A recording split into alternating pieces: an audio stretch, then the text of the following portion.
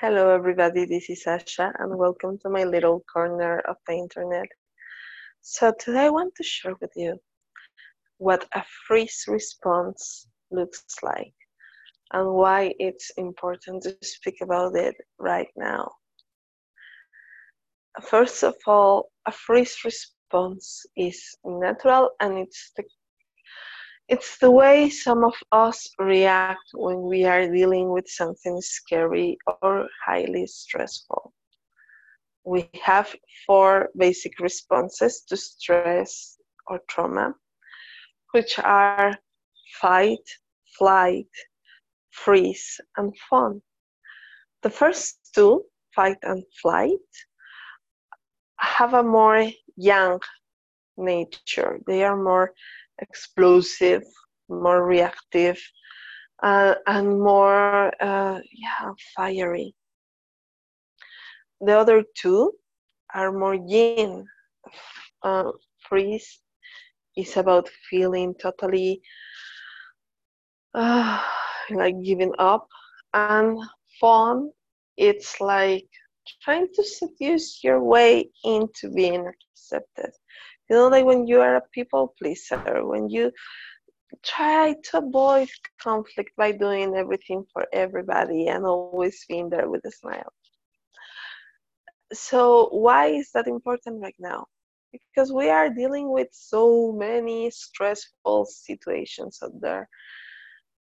And I want to help you acknowledge what your reaction might be like so that you can move through it. Because that has just happened to me. My basic response, because we have like two basic responses, the ones that are our go-to, are more yin. I am more a freeze and fawn reaction person. And in doing that, my life was for a long time to um, stop, to stop. And because you know what happens with gin, gin has this quality of water. And when you get water stuck in a little closed environment for a while, it feels like it starts stinking. It starts feeling unhealthy to drink from that water. That's the watery nature of the freeze and fawn response. It starts feeling like stuck water. On the other hand, the fight and flight responses push you into action. They are like, okay, I have to do something, even if that something means creating a totally different experience, which is what the flight responses do, right? It's like I have to create something totally different. Uh, that's when you have a flight response. I have to be elsewhere. Bye. So, um, what happens when you are doing doing is that you start having issues accessing the power of yang. And I recognized that in me when I was feeling that I was stuck for a long time. I was starting to get frustrated because, underneath this yin energy, there starts being a sense of frustration, a sense of anger boiling deep inside, because deep in the bottom of every yin, there is some yang that wants to flourish, but if you don't let it flourish, it starts becoming like this dense accumulation of energy. And the same happens on the other side, right? When you are too fiery, you need like this yin quality, this softer, loving, gentle quality to balance it. So back to the freeze response.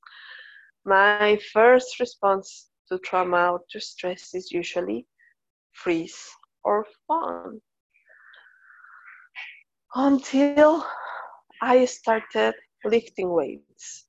When I started lifting weights, it all shifted because I started generating a lot of young energy. I started to get more fiery. I started to get like this, when you're lifting and you just go like, rah, I'm so strong. I started to go that way. And in doing that, I started to generate change in my life, not from a place of anger and resentment, which was lying deep in the bottom of my yin response, but from a place of just fiery need to create and to do stuff. And that happened for a while until this issue when we are all quarantined. And maybe a couple of months earlier, I had stopped lifting that often. I was just lifting once a week, which is too little for what I used to do. So my fiery quality was starting to diminish. And that's so significant to what I want to get to. So there's a point. When my fiery quality started to diminish, I started to go back into freeze as a first response. So when my fire from the lift weights and the young embracing energy that I have transformed my life with started changing me, changing the way in which I was perceiving. I was distracted with my cat. She was going like, "What's up?" Okay, back into topic. When I started changing my energy by lifting weights, I started reacting more with a fight response. I started reacting more like, okay, I got to get things done. Rah, I have to change. I have to prove it. I have to move it. I have to shake it. I started to become more fiery and more with a fight response. So, and I had so many challenges coming, like my way in the previous 2-3 years. But since I was more fiery, it was like, yeah, challenges, nothing on me. That was so cool. I was loving that person. And I still have that fire in me. But when I went back into very yin energy because I had to slow down things here, I recognized the freeze response again. And there's nothing wrong with it. I just want to say that to emphasize that the freeze response is not wrong. It just is. It just exists. Actually, the freeze response is a merciful response. It's the response that we get when we just need to recover, to get some time to get our shit together, to get some time to go deep into ourselves. This is like the quarantine. It's pretty much about us reacting as a society from a freeze response. And that's deep. Anyway, I was dealing with my freeze response in the last 3 days with this sensation of, what for? Why should we go on? I will just give up, because the freeze response can be like such a drama queen. So just imagine the Greek theater here, like, oh my god, why should I go on? No, there's no sense.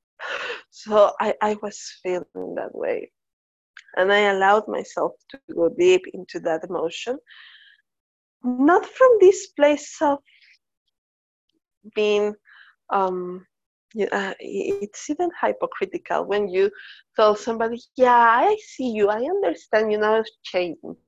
No, I was giving myself the chance to actually dive deep into the fucking emotion. I was like a Greek theater, Greek drama queen, and I embodied the drama queen fully. So I was there in my drama queen. There's no sense. We'll just give up. And I even did this practice in which I speak to this part of myself that is feeling like shit. And then I speak. I make two parts of myself have a conversation. So there was this part of me that was the drama queen, and there was this other part of me that actually was also pretty dramatic. She was also tired as fuck. And so there wasn't really a discussion between the both of them. They pretty much agreed. And then I involved a witness, and then I involved my higher self. And it was pretty interesting, and it taught me a lot. But mainly, there was this moment in which I was just like, okay, I just need to lay down, to give up. So I was there lying down on the floor, because when I say I'm a drama queen, I mean it. I was behaving like a drama queen. I was lying on the floor, and then I was breathing into my feelings, my emotions, and the sensation that I had was difficulty to breathe in. I was literally playing dead, and I was like, that's interesting.